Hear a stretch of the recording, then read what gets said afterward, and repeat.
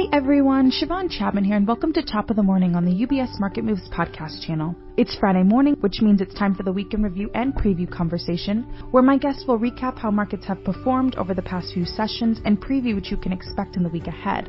Joining me for the conversation today, we are joined by Mike Gourd, Asset Allocation Strategist Americas with the UBS Chief Investment Office. Today's segment primarily focuses on the debt ceiling negotiations and economic releases from this week. Mike, welcome. We're happy to have you. Thanks, Shiavon. Happy to be here, and happy Friday.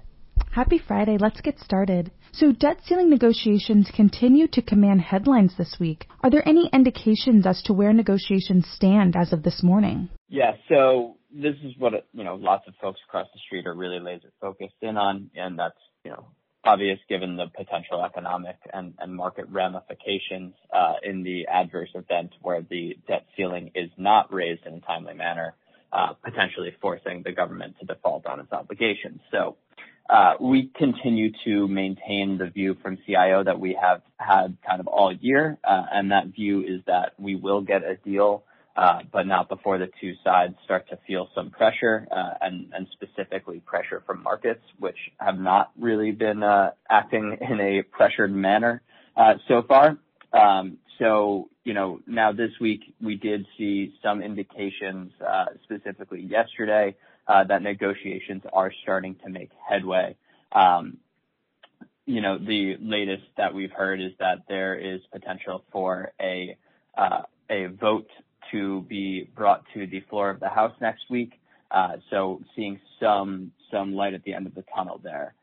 Now, touching on the actual negotiations, some of the points that we see as being up for debate are clawbacks of unspent COVID emergency relief funds, and some type of agreement on some sort of spending caps for the next few years, and those spending caps, as has historically happened, can be altered or removed down the line.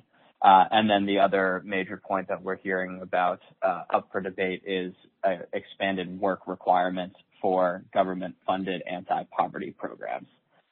So as we get closer and closer to that June 1 ex-date that Treasury Secretary Yellen has been guiding us to, we think that the markets will continue to kind of react to the either progress or lack thereof in terms of negotiations. So we will see next week if we're getting any closer. So it seems like we have a lot to look forward to in the next coming weeks. So we also received a fair amount of economic data releases from this week, ranging from retail sales to housing-related data. Are there any points of interest that you would like to share with us? Sure. So, yeah, like you said, we got retail sales, a handful of housing market indicators, and some updated jobless claims numbers. So starting on the housing side, not much surprising, I would say. Housing starts and building permits came in at or slightly softer than expectations once you account for prior reading revisions. Mortgage applications were down a bit after jumping a little bit last month, which just is typical for that release. And then on the retail sales side, the top line number did suggest some weakness, but if you strip out the volatile auto and gas component, that core monthly reading actually surprised a little bit to the upside at 0.6% versus an expectation of 0.2%. I will caveat that, though, some of that is counterbalanced by a revision to the prior reading of minus 0.2%. So a little bit stronger than expected there. And then on the labor market, we did see some moderation of continuing claims after there was a bit of I'll call it a technical aberration in the recent readings, and both the continuing and initial jobless claims numbers, they continue to come in line with expectations, and that is suggesting that the tightness in the labor market that we have been discussing and seeing all year long, it still continues. So, Mike, turning to next week, is there anything taking place that investors should be mindful of? We discussed it already, but debt ceiling negotiations, just considering the near-term risk to markets and the economy overall, that's going to be the big focus again next week as we get closer and closer to that June 1 date. We also may hear potentially an updated ex-date. We will see. I believe that the Treasury Secretary will continue to try to maintain pressure and stick with her conservative estimate of June 1, but that may change as well. So it's always going to be focused on this kind of timing and how the Treasury accounts are holding up, and we'll see.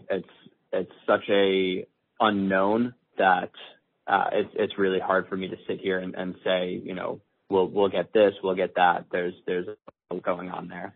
But outside of the debt ceiling, I do want to mention that next week on Wednesday, we also get the FOMC meeting minutes from their May meeting.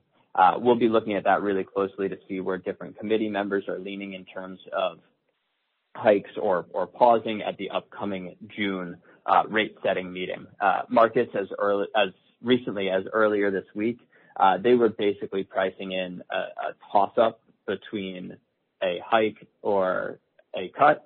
They were basically pricing no chance of a hike. Now we are at closer to 40% chance of a hike just in the last few days, as we've heard some Fed officials take to the airwaves and express their view that they have not seen enough softening on some inflation numbers to make them confident that it may be time for a pause. So we'll be looking at the minutes, and we'll be watching for further comments from Fed officials on what their outlook is, and hope to get an idea and get ahead of the June meeting where there is still the potential for another rate increase.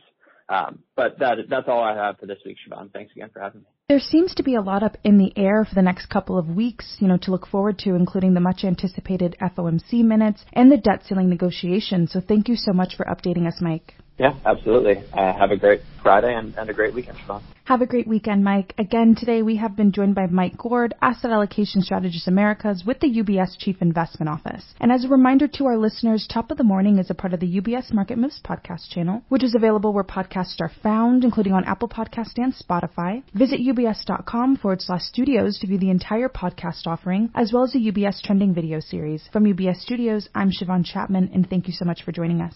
UBS Chief Investment Office's investment views are prepared and published by the Global Wealth Management business of UBS AG or its affiliate, UBS. This material has no regard to the specific investment objectives, financial situation, or particular needs of any specific recipient and is published for informational purposes only. As a firm providing wealth management services to clients globally, UBS AG and its subsidiaries offer both investment advisory services and brokerage services. Investment advisory services and brokerage services are separate and distinct, differ in material ways, and are governed by different laws and separate arrangements. In the USA, UBS Financial Services Inc. is a subsidiary of UBS AG and a member of FINRA SIPC. For information, please visit our website at ubs.com/working with us. For a full legal disclaimer applicable to the independent investment views produced by UBS, please visit our website at ubs.com/CIO-disclaimer.